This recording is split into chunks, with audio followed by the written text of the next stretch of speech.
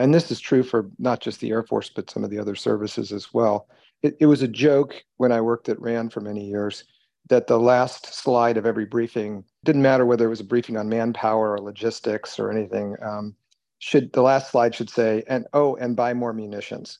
From the Defense and Aerospace Report, this is the Air Power Podcast powered by GE Aerospace. I'm your host, Vago Muradian.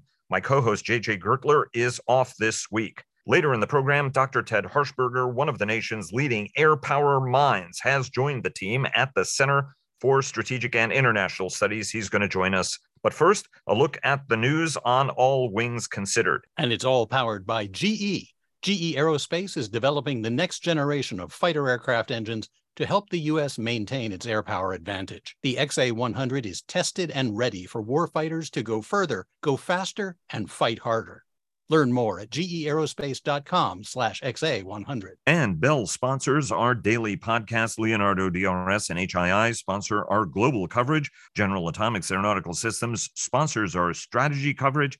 And Ultra Intelligence and Communications sponsors our command and control coverage. U.S. Air Force Secretary Frank Kendall yesterday issued a reading list to help airmen better understand the global strategic environment with works on China, its history and grand strategy, geopolitical competition, India, Taiwan, and modernization. Germany, starting on June 12, will host NATO's biggest ever air deployment exercise with 10,000 personnel and 250 aircraft from 25 nations to practice responding to an attack on a member nation. Of the total, 2,000 airmen and 100 aircraft will be American. The Government Accountability Office warns the cost of the most desirable F-35 Lightning II variant, the Block 4, is years behind schedule and some $16.5 billion over budget, up $1 billion from the last report. And speaking of cost, Northrop Grumman CEO Kathy Warden says her company must absorb $1.2 billion in costs to cover growth on the fixed-price B-21 bomber development program.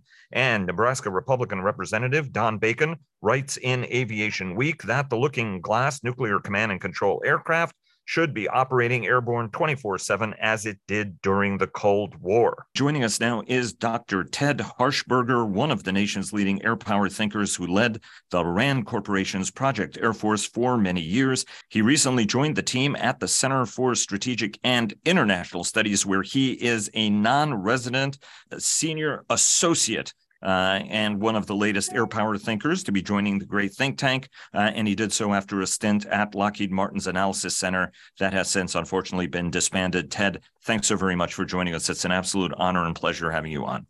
Oh, thanks very much, Vago, and thanks to you and JJ for the invite. It's always fun to talk. Indeed, and I'm very sorry that JJ couldn't be here because you guys have a very, very long history together. JJ, obviously, having spent time at RAND as well. He's another RANDite, and he's also another CSISite, and he continues to be affiliated with CSIS as well among his many affiliations. Ted, I want to start. Obviously, this is a question we ask almost all of our guests. Russia's war on Ukraine is ongoing with devastating consequences. We just saw an incredible flooding incident where a very important dam across the Dnieper River was destroyed.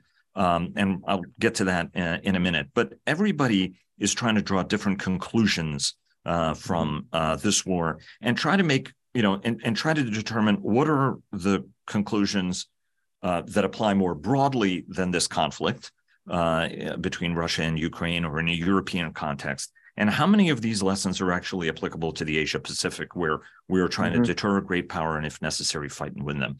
From your standpoint, what are sort of the time immemorial lessons or reminders from this? And then what are the elements of this conflict that are actually specific and applicable to an Indo-Pacific scenario? Yeah, it's the question of the hour, Vago. Let me start by saying I think that the primary lesson learner from Ukraine should be Xi and China.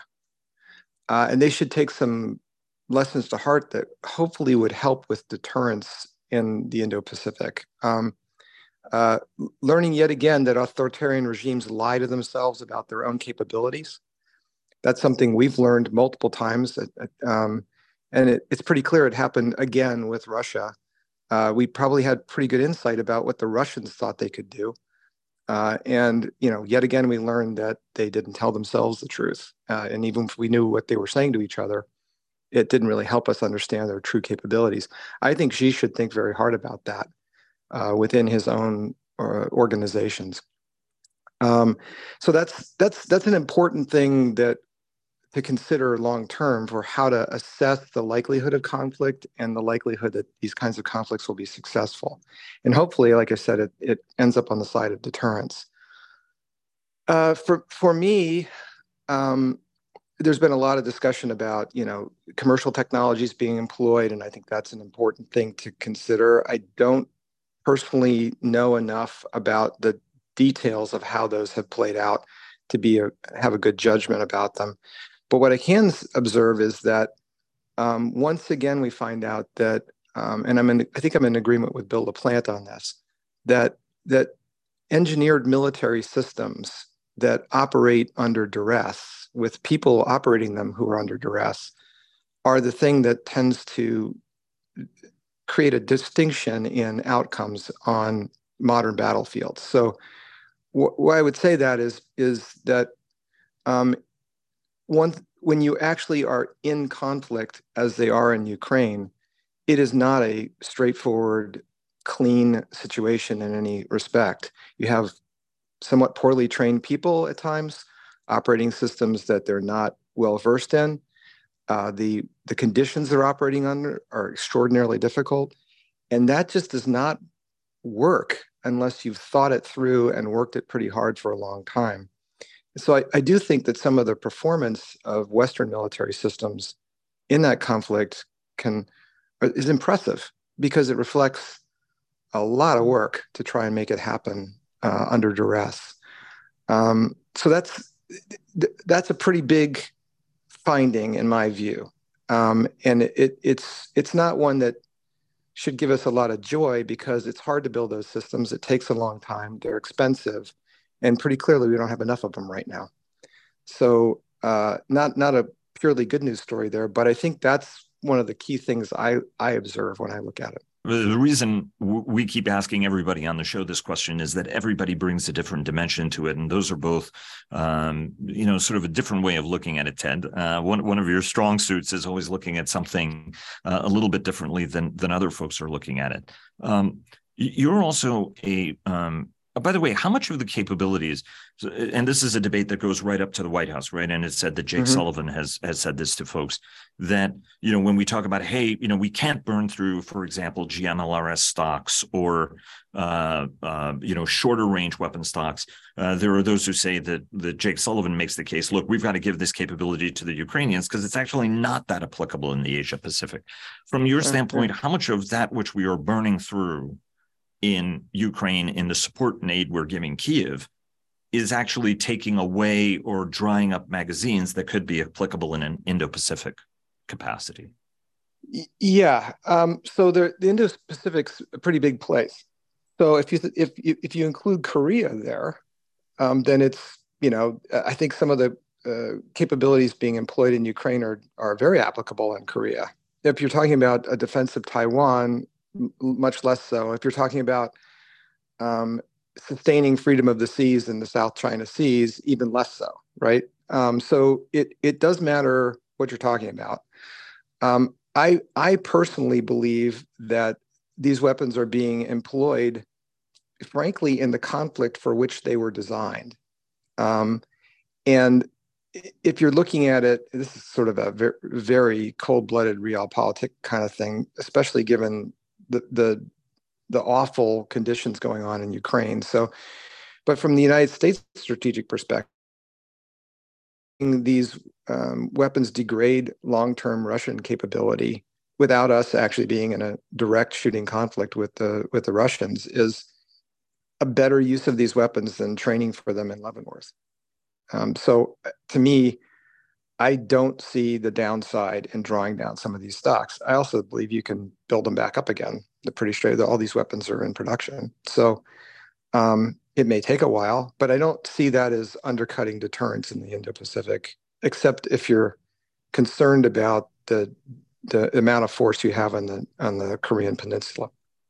Which obviously is an important consideration again as we draw down certainly from some of the capacity we have around the world. I want to take you to the dam.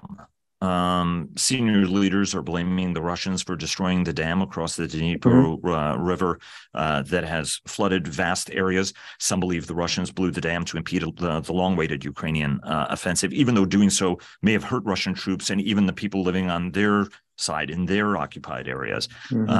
For some, there are lessons that the Chinese or any other adversary might calculate that it has more to gain by destroying, for example, space networks, right? It would hurt them, but on the other hand, they might calculate that they have some gain from that. What does the dam breach tell us about the nature of war and what is and isn't a fair target and how we need to think about stuff? Because for some, it was like unthinkable that this might happen. And actually, it was thinkable, and it was probably thinkable for some pretty calculating, cold reasons. Yeah. So you said it correctly, Vago.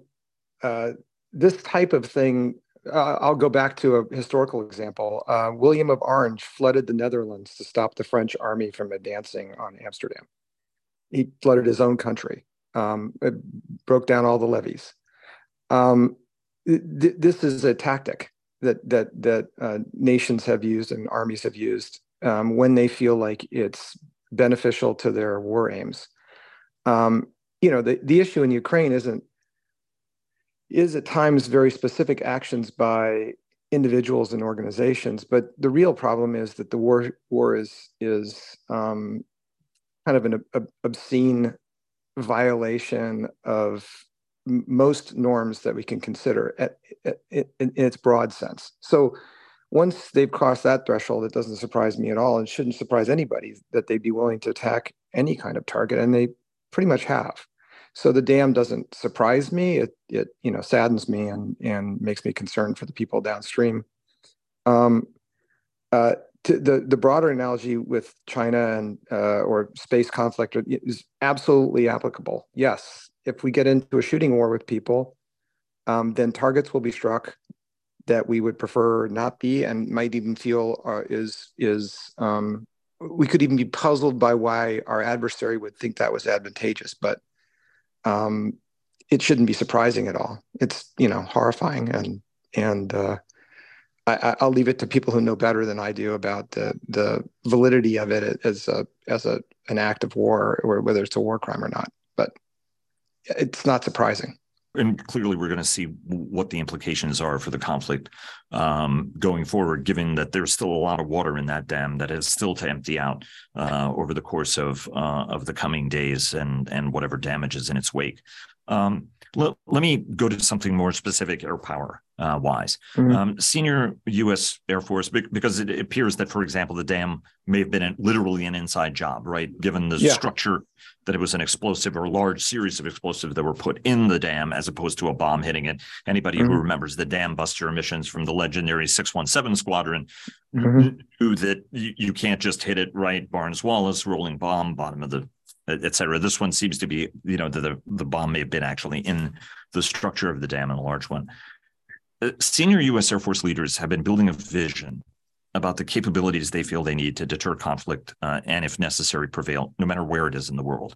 This is being weighted to capabilities for the Indo-Pacific in terms of longer-range aircraft, longer-range weaponry, the B-21 bomber being an important part of that. There's going to be a new high-end fighter, new high-end unmanned capabilities, right? Special mission aircraft, even a new tanker, and we were even looking at a new transport capability.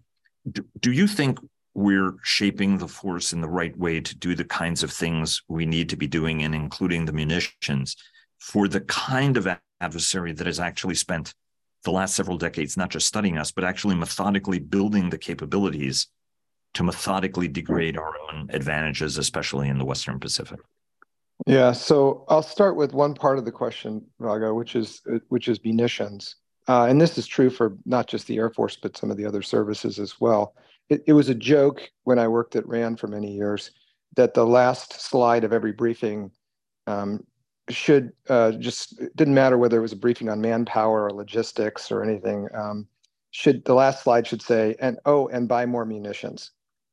So chronically underfunded set of capabilities in the weapons and munitions accounts. In part because the planning assumptions usually involve relatively short conflicts and an assumption about ability to build those stocks back up again. And we're seeing how that plays out in Ukraine right now. So the answer is the U.S. in general, not just the U.S. Air Force, chronically underfunds those accounts. And it needs just larger stockpiles of these things, more than they think they might need, because it seems like we always find out we needed more. So that's an easy one. It's not easy, actually, to tell you the truth. It's not an easy thing to do in the way the budget is put together and adjusted. But it is a straightforward finding that's been consistent for 50 years. Yeah. So, nothing new there, but it's hard. With respect to the capabilities that are under design, my personal observation, based upon a lot of work by better people than me, has been that in the Indo-Pacific, as opposed to the European theater in many ways, the biggest challenge for the Air Force lies on the ground. It lies in the vulnerability of forces that are in that theater when they're prior to them getting in the air. And that's true for all the classes of aircraft that you just mentioned. Getting them further back is a way to diminish that vulnerability, but not eliminate it. Probably the best thing the Air Force has done in that theater has been to disperse its points of access far more broadly than they once were. I mean, you have to give people a lot of credit for this.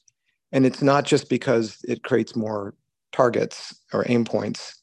It's because it also involves more nation states and raises the threshold for those kinds of attacks to include more potential adversaries for China.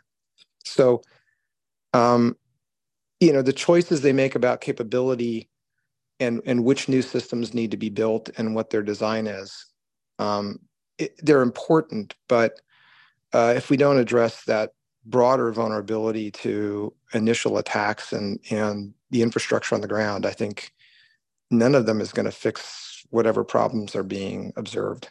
At the end of the day, Ted, air power only works if you have enough actual airplanes, right? Yeah. JJ's made this joke a couple of times on the program as well. But it's not funny. We're now recapitalizing at a very low rate. I asked General Kelly, the outgoing commander of the Air Combat Command, that same question about whether or not we're going to have enough assets, right? We had recapitalized at a couple of hundred airplanes. We're recapitalizing at about 72, right? It's like 48 F-30 5s, and the rest are F-15 EXs or 42 or 25 or something like that in terms of the math. Will the Air Force have enough planes to be able to execute the missions it needs to execute, even in one theater, much less two theaters? JJ's, of course, right about a fundamental calculation, which is why, generations of Air Combat Command commanders have not wanted to retire aircraft, even when they found them difficult to maintain or sustain at readiness, because once they're gone, it's very, very hard to get them back. And nobody envisions a ramp like we saw during the Reagan years, when F-16s and F-15s were built at extremely high rates. In some ways causing our concerns now, right? Right. The answer is, in a short warning scenarios, probably not. If you look at anything that allows any generation of the force in those theaters, it's not clear to me that it's actually a numbers problem in terms of the assets that you can bring to bear if you're allowed to make some assumptions about deploying some of the force into theater ahead of the conflict. We have a fairly substantial force now. My Air Force colleagues will hate my guts, but it's not clear to me that the problem is an actual wartime scenario that isn't sort of a truly ongoing long-term war. If you believe that, then you're going to get attrition over time, and you might run out of forces, and you won't be able to replace them fast enough.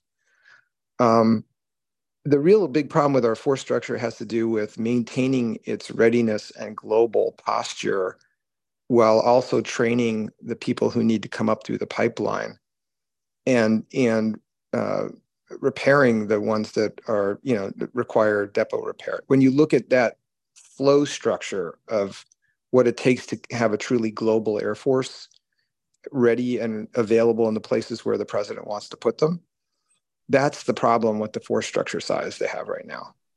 And that's a problem. That is a true challenge for them right now. And I would argue for higher rates of recapitalization to get to a place where that posture could be maintained. And there's no let up on that, Vago. The demands for ongoing exercises and deployments and all the rest of it, even with the diminishment of the Middle East as a draw, it is still really challenging for them to maintain. But I don't think it's necessarily when the flag goes up in a theater conflict problem. That's my view. But I could be told by people who know better than me right now that I haven't run the numbers in a while, and I'm wrong. We've got a little bit of time left, and I want to ask you two important questions. There are some very fundamental questions being asked about the F-35 at this point, and I don't want to get you into problematic territory, obviously, because you were with Lockheed Martin until very recently. There's a concern about the older jets not having enough capability, the Air Force and the services buying fewer jets than originally planned because they want the later version, but the later version needs the new engine, which they're not going to do. They're going to just upgrade the existing engine, which is going to take time to do it. And, oh, by the way, both the Navy and the Air Force are already looking at the new generation combat aircraft, NGAD, the next generation air dominance aircraft, and the FAXS. And both are looking at a new unmanned collaborative combat aircraft and using differing versions of that. What are the lessons that we can learn from the past, Ted, to try to make sure that we can deliver as much capability and upgrade, even sophisticated capabilities like that? What can we learn from the past to ensure that we keep this relevant? Because it looks like by the time we're getting ready to field the F-35, the services themselves are looking at the next thing after F-35 when they still have a capacity problem, right? They could use a lot more F-35s, but we're not doing the right things to maximize the utility we're getting of the F-35s that we're getting. It's a little frustrating to watch.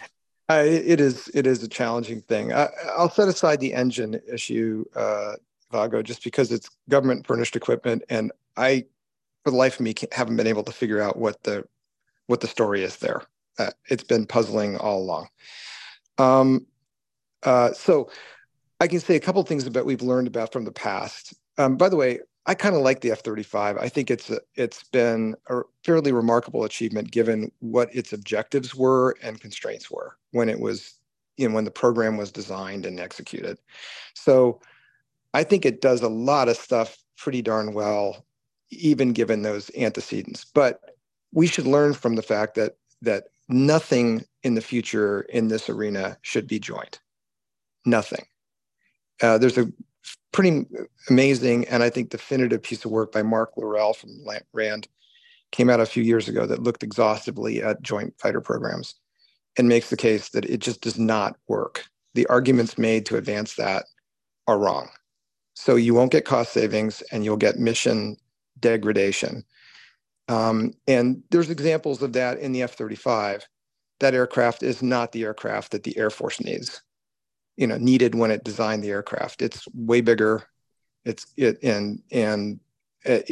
it do a lot now? Is it I think an effective combat capability and will be into the future? Yeah, and you're looking at countries like Switzerland buying it, so it's not a dog. Those were real head-to-head competitions against other things. So, but we should learn from this. Don't do that again. In terms of keeping things capable and upgrading over time, go back to the KC-135 and the B-52. The B-52 was designed, to drop nuclear bombs.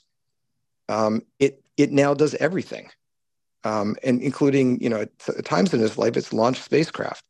The KC-135 was designed as a ride-along tanker, one for one with B-52s. It completely altered everything about its existence over the course of its life. So you can keep these things going. And one of the key things to do is to make sure you built in enough size, weight, power, optionality that you can add and subtract stuff to it. And I think these unmanned combat systems are going to be the thing that allows you to do some of that with the systems that are in place now, like F-35 and the ones that are coming down the road. F-35 was supposed to be a collaborative program, get all the services in, and it unfortunately became something that was much more complicated. Well, time and again, I mean, we have had joint strike fighters, whether it was the F-4B-4 in the 1930s or the F-4 Phantom or the A-7. Some of these airplanes started in the Navy side that were adopted by the Air Force. What do we need to bear in mind to make sure that whatever collaboration happens between NGAD and FAXX and on the collaborative combat program between the Air Force and the Navy end up being a success? Because we've seen some of these programs end up not being successful for one reason or another, right? I mean, the Navy hasn't been the biggest advocate of the F-35. I think we could say that charitably, right? I mean, it's repeatedly tried to get out of the program, right? And yet we're here, and the more they use the F-35, the more they like the capabilities they get from the F-35. Putting that aside, what are the lessons from history that will ensure that we have good inter-service cooperation in our next future aircraft, not make the mistakes of the F-35, but actually get better capability faster with greater value? So if you remember how the F-35, the Joint Strike Fighter started, it started as JAST, the Joint Aerospace Strategic Technology Program, something like that. It was essentially trying to have the services collaborate around key technologies that would go into future fighters. And it pretty quickly devolved into, we need a replacement for the F-16, so it'll be a single seat, fighter aircraft. And then a whole series of analyses were done to show if you did it, you could get the economies of scale, and the cost would be driven down by doing a single joint program. And the answer is you should do the former. You should try and have the Air Force and the Navy and whoever else collaborate around key systems that are going to be on these aircraft. Comm systems, computing systems, conceivably propulsion systems, common interfaces and standards around buses and things like that, so that we can make weapons interoperable between things. But do not try and create a joint program and force an aircraft down the throat of either the Air Force or the Navy that's fundamentally got different mission requirements. I mean, simple things like, a keel and surface area to allow sort of low speed, high G turns. Those are things the Air Force does not need. The Air Force wants some things that the Navy doesn't need. When you try and jam that all into one aircraft, you can do it. The F-35 is an example, but the trade-offs you make are damaging to cost and capability. And the cost savings never emerge. They never emerge. They have not emerged for F-35, obviously. But the history of this is it does not happen. So it's a bad idea to try and run it as a joint program. It's a good idea to get inter-service collaboration on key choices about technology that go into their systems. Ted, always a pleasure to talk. JJ sends his very best, and we look forward to welcoming you back on the program in the future. Thanks so very much, and best of luck to you in your new endeavors and your new home, or temporary or partial home at CSIS. Thanks, Vago. I really appreciate it. And thanks for the chance to talk to your audience. It's a great one. Thanks so much for listening to the Air Power Podcast. And if you enjoyed what you heard today, hey, please tell a friend. Special thanks to GE Aerospace for powering the whole flight. We'll be back next week.